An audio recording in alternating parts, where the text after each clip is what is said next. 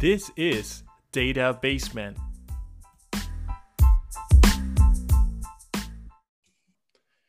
Hello and welcome back to the Data Basement podcast. I'm happy to be back after a short 1.5 or so month pause, and we have a very exciting topic to talk about today, and it's all about performance computing in general. Our guest today is Thiago Antão, and he is a PhD from University of Liverpool, and he has focused in biomathematics, bioinformatics, and computational biology. In the past, he's also held titles such as research scientist and data engineer, among others. He's pretty much interested in all issues related to high performance computing, automating and accelerating data processing, also efficient infrastructure management. Welcome to the show. How are you? Fine, thank you. It's a real pleasure to be here, Daniel. Great. Yeah, it's definitely great to have you. And also, I forgot to mention, you recently released you have written a couple of books. You recently released one called High Performance Python for Data Analytics.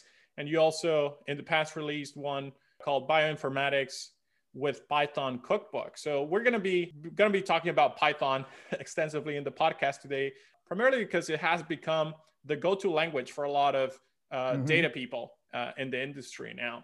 But before we get to that, always like to learn more about the background of the different guests that come on the show. So it'll be great to learn more about you and your story and how you got to where you are today. Okay, so I actually started by doing a computer science degree, and I went on working for standard enterprise stuff. But I really wanted to have an impact in poverty diseases. So I ended up doing a PhD in tropical medicine in actually epidemiology of infectious diseases. In my case, it was malaria. But the interesting thing, which is kind of a side comment, is that I actually know many of the people doing the models for COVID that end up informing the policies that are affecting us today. So I actually do know some of those models. I've worked on some code for models of malaria in the case I worked with, but I actually do know some of the models and some of the people that are somewhat in the news and influencing some of our lockdown.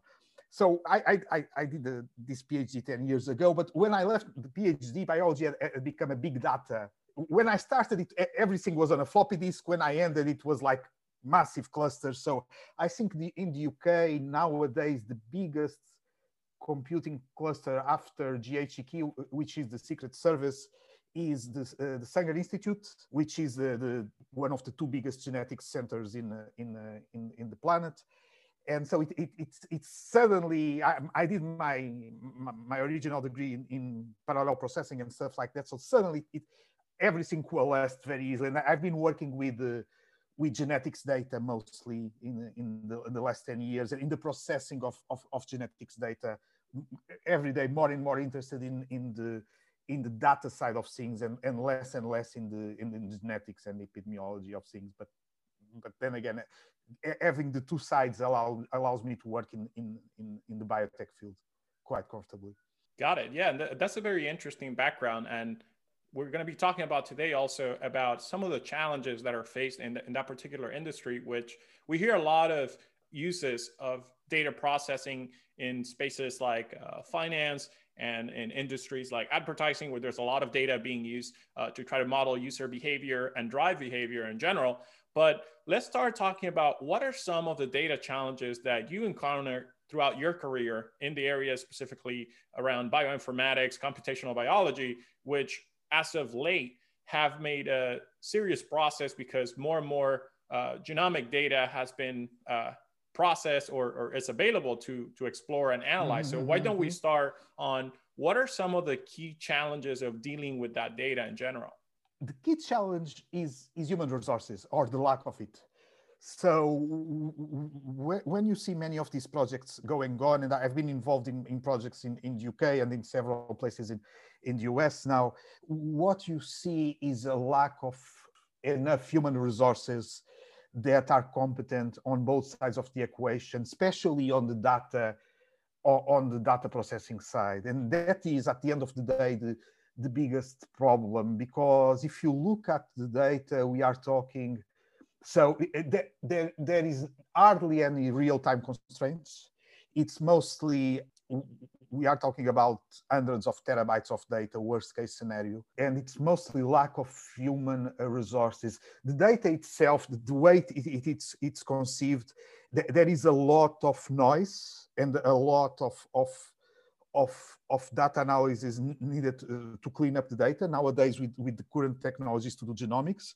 So there is a lot of data cleanup of DNA letters, literally, because what you have is when your genome is read, the reads are not totally reliable. So you have to read a lot of data, and then you have to stack the data, and you have to have procedures which are statistical procedures, not normally based on Bayesian analysis, which are actually very sophisticated and are mostly being developed by universities and then applied in the private sector.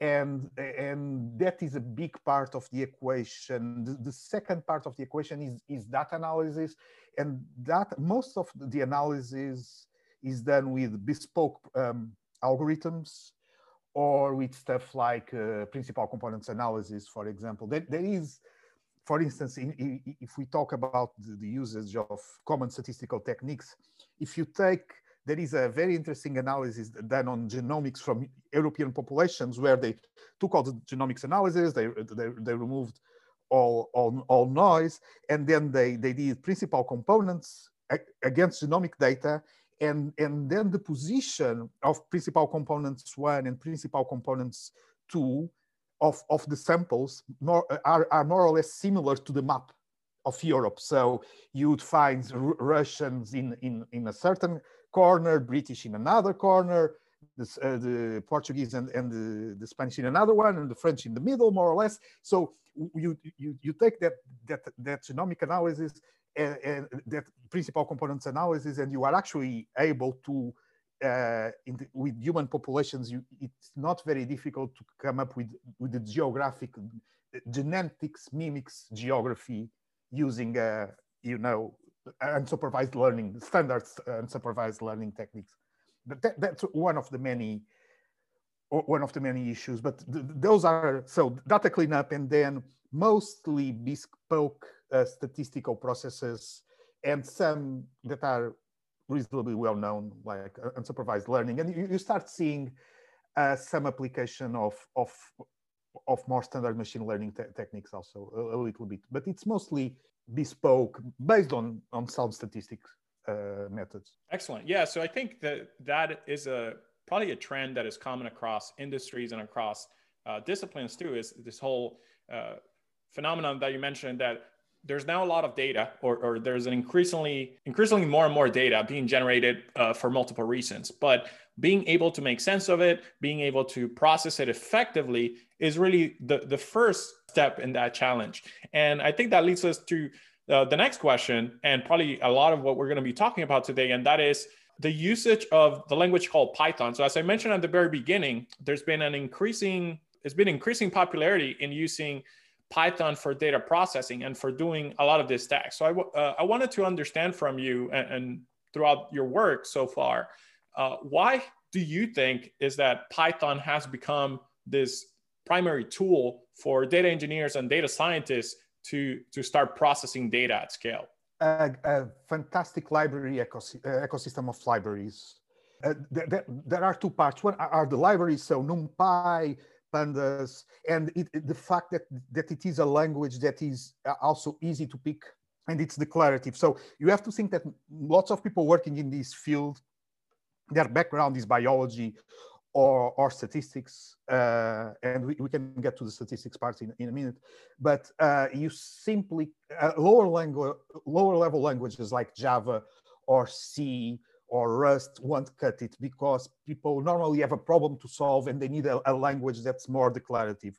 So in the past, you would see Perl, which disappeared, and Python at the beginning. So if you go back 15 years ago, Perl was the big elephant in the room. With time, it completely collapsed, and Python now it's so pervasive. The real alternative to Python nowadays is R, because it's very strong on the statistical side, and if if you do if you do biology, you do statistics. So R still very, very important. And then you see some, for high performance stuff, you tend to see a bit of Java or C. And that's actually an important issue that we can get back into the future. But the inner core is normally implemented. It's either the Python libraries that are implemented in C or Fortran, or dependent on libraries that are C or Fortran, like NumPy, for example, or it's then implemented in are separate processes implemented in other languages. But to do so for gluing, Python is everything, right? So it's for pipelining, Python is everything. So when you are assembling the bits and bobs on the top, on the high level pipelining, Python is essentially what everybody uses. And then you see a lot of critical mass occurring by suddenly you have libraries to do specific pipelining of bioinformatics tools, and or you have web systems to make pipelines for users that don't know how to program, that are developed in Python also, and suddenly the critical mass grows and grows and grows and grows, and it is the de facto language in the field, with, I would say, with a little bit of R, because of the strong statistical, which is also a great approach, but it's more on the analytical side and less on the data moving, data around. It sounds like one of the first things you mentioned is that the ecosystem of libraries that is available in Python is very extensive for data processing. And over the past several years, it has become more and more robust, so to speak. So could you highlight like a few examples of how some of these now data processing libraries that are readily available help professionals like you in dealing with massive data growth and handling this very large data problems? There are several examples there. So first of all, you start seeing a big ecology of libraries around the topics of multiprocessing. So Dask, for example, which essentially allows you to do multiprocessing on top of pandas data frames, which I suspect if you have people from the finance side, that's very, very common there. So these are libraries that give you a high-level interface to dealing with data. NumPy and SciPy are especially important here because sometimes we need to develop bespoke algorithms. So we need to have strong linear algebra interfaces. And sure, you have the stack, and on the bottom you have like those libraries like BLAS or LAPACK, which are C and Fortran based, right? But most programmers in the field simply don't have the time or the interest or the knowledge to go to that level, and they need a higher level language. And so there are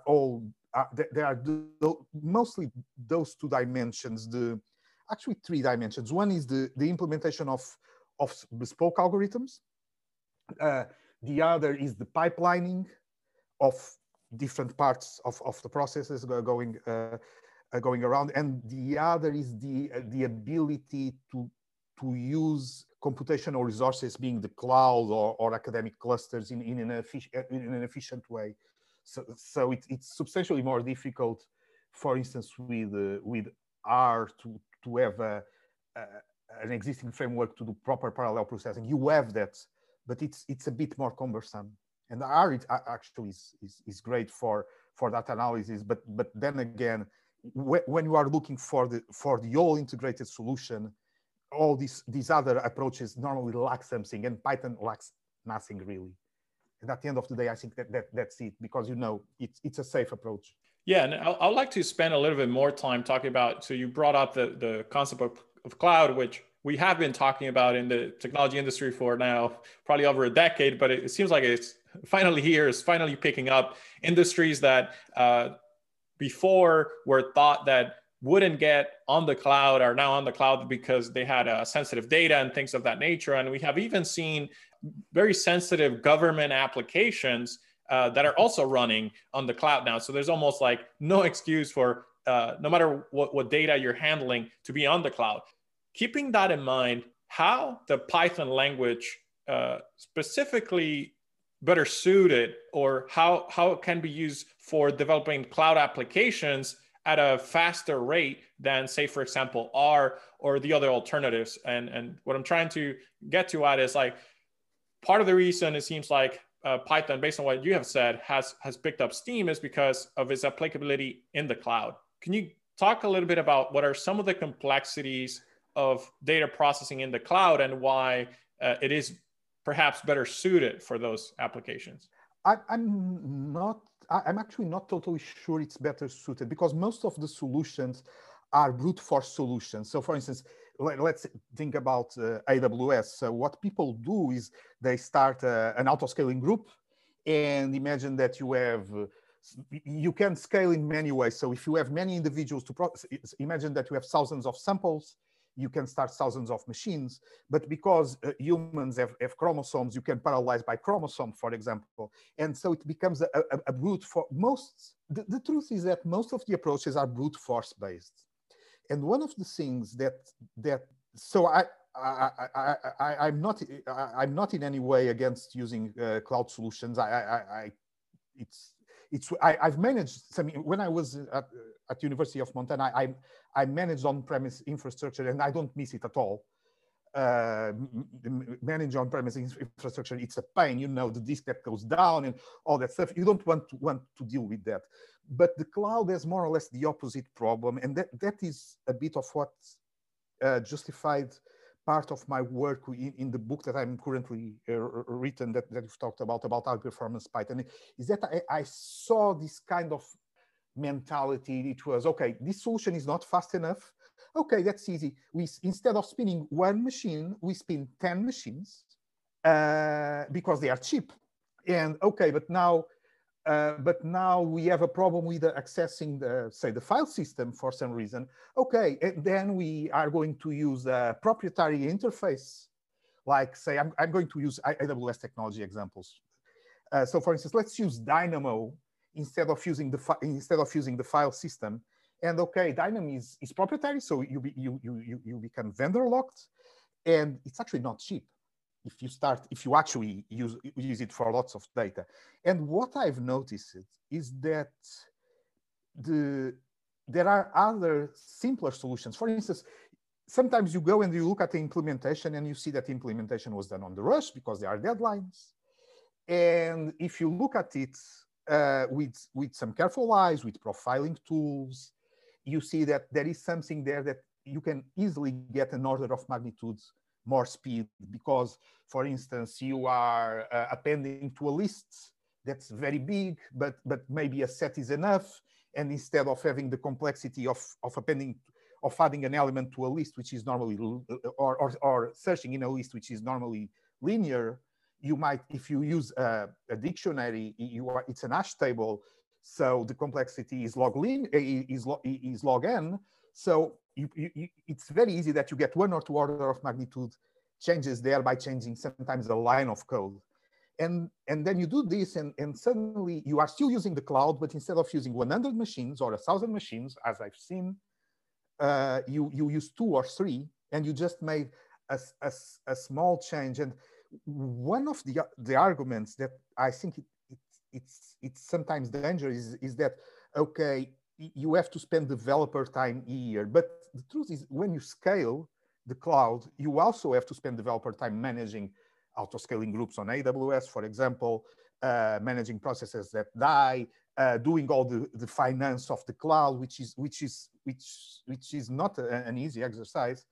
So it seemed to me that there are sometimes you have to scale, sometimes you have to use thousands of machines, sometimes you have to use proprietary approaches, but other times you can just look at your code and, okay, I'm actually using the wrong data structure here.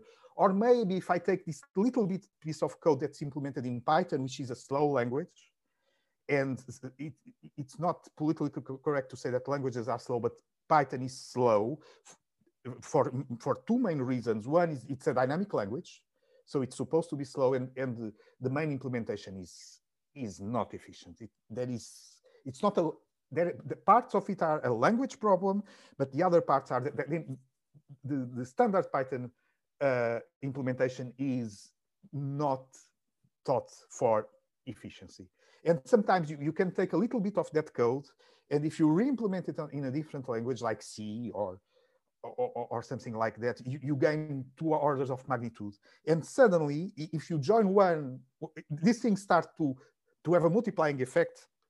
And suddenly you cannot put those nice things on your CV anymore because you're not using them, but you actually solve the problem for the business in a cost-efficient way.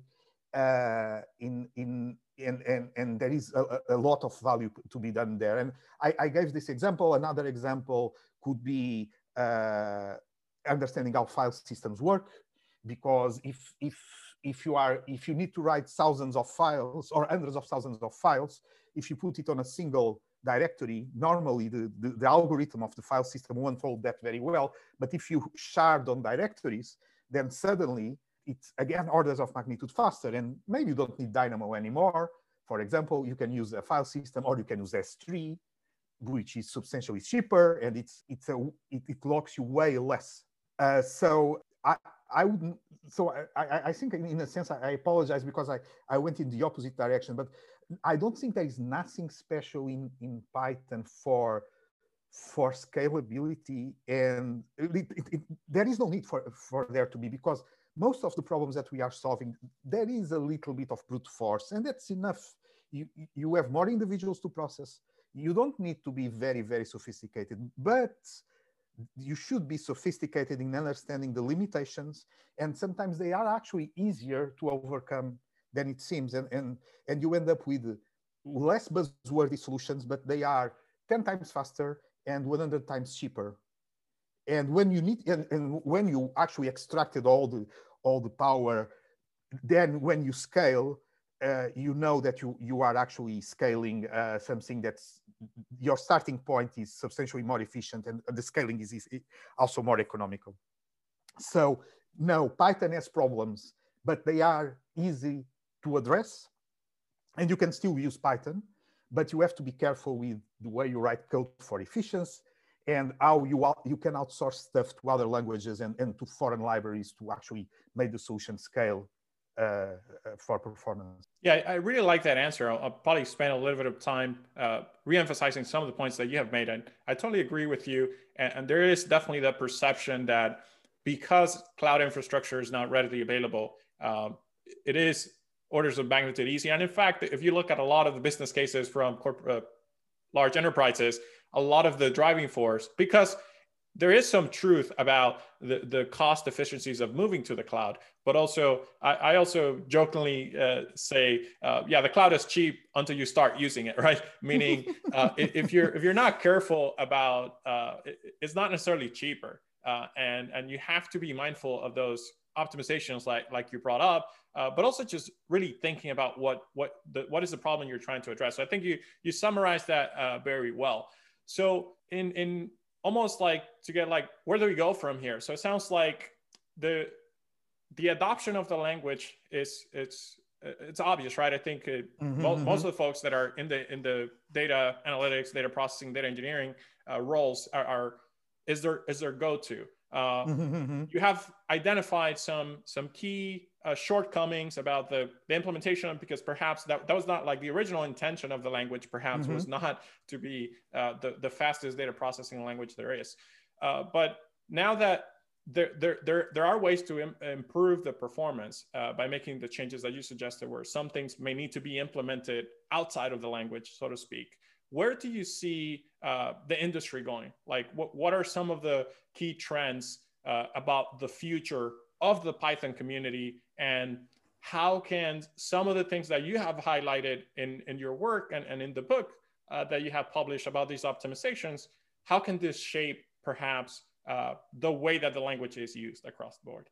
I think so. I've spent quite some time in the industry, so it's almost 30 years or so, or 20, many years, and I've seen many languages change and many solutions change from Microsoft-based technologies to Java, and now to Python. And I think Python, from a software engineering perspective, and the software ecology perspective is here to stay. It's difficult to think, okay, there is something else. I think there are lots of shortcomings with the language, but if you look at the alternatives, really there is nothing there to replace it that seems better. So for better or for worse, the first thing is that Python is going to be with us for a long time.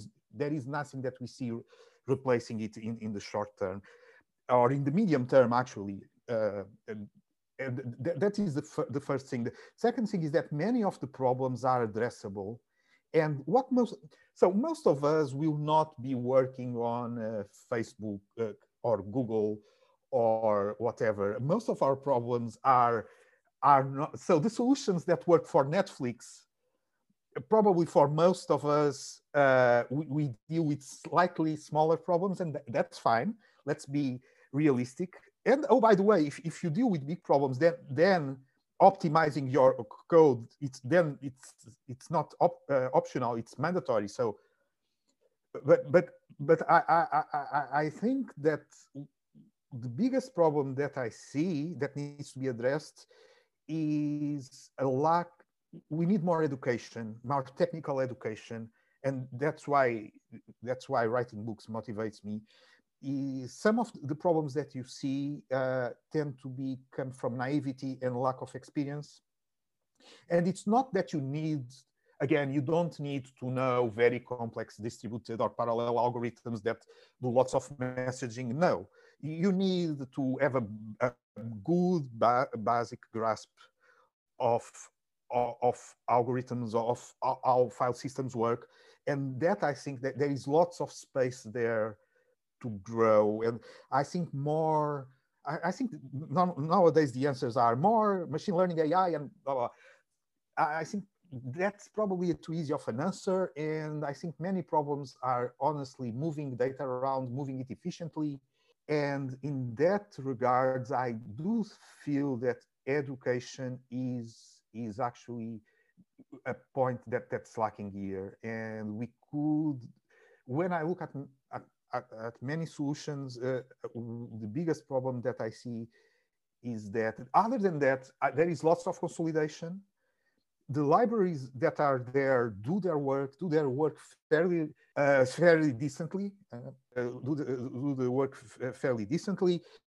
You see some non-standard ways of computing, like GPU computing, appearing, and they do have their applications, and they are quite efficient. But there is some consolidation going on. I would say I don't see radical new stuff for the day-to-day work occurring.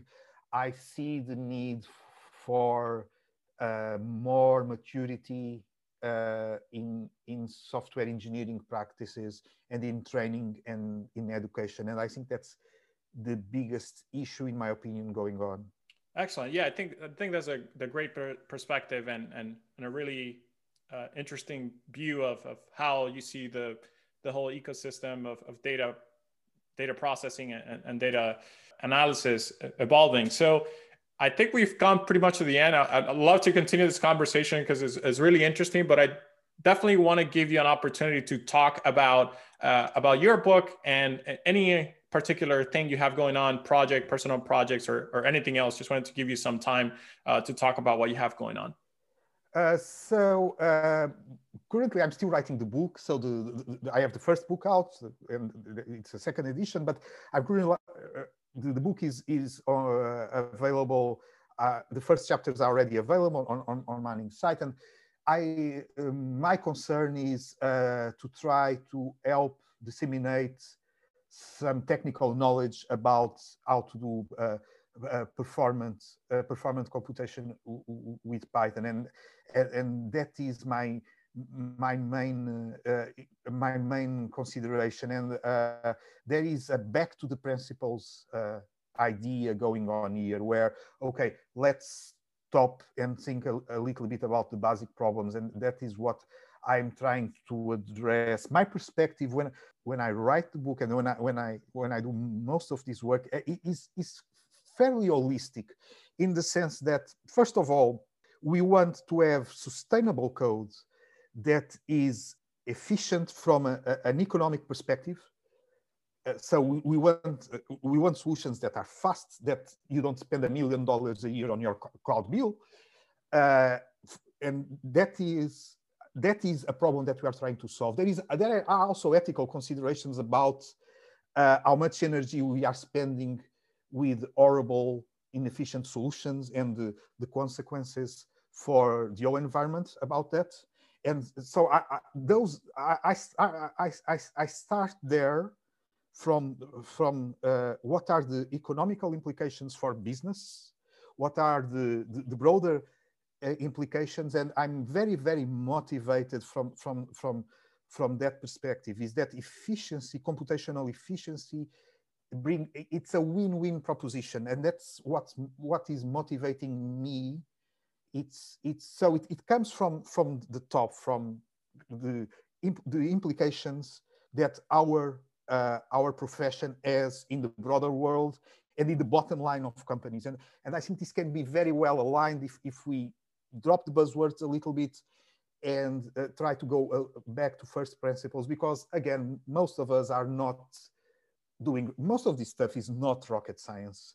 So we can and we should be comfortable with the basic building blocks of our industry, which is in many cases consolidating. And that is my main driver for the book and for all the stuff that I'm doing nowadays. But I have other side projects, but when you are writing a book, everything else stops, because it's 10 full-time jobs to add to the full-time job that exists already.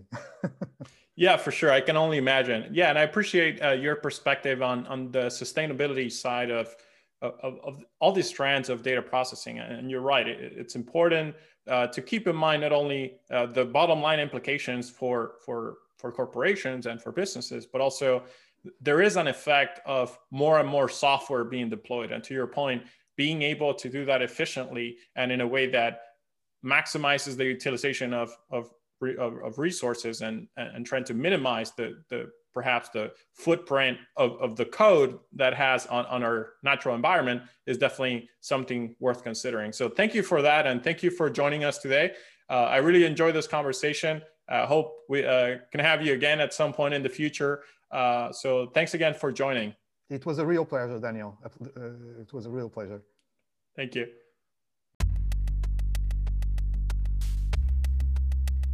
That's it for the show today. If you like what you heard, don't forget to subscribe.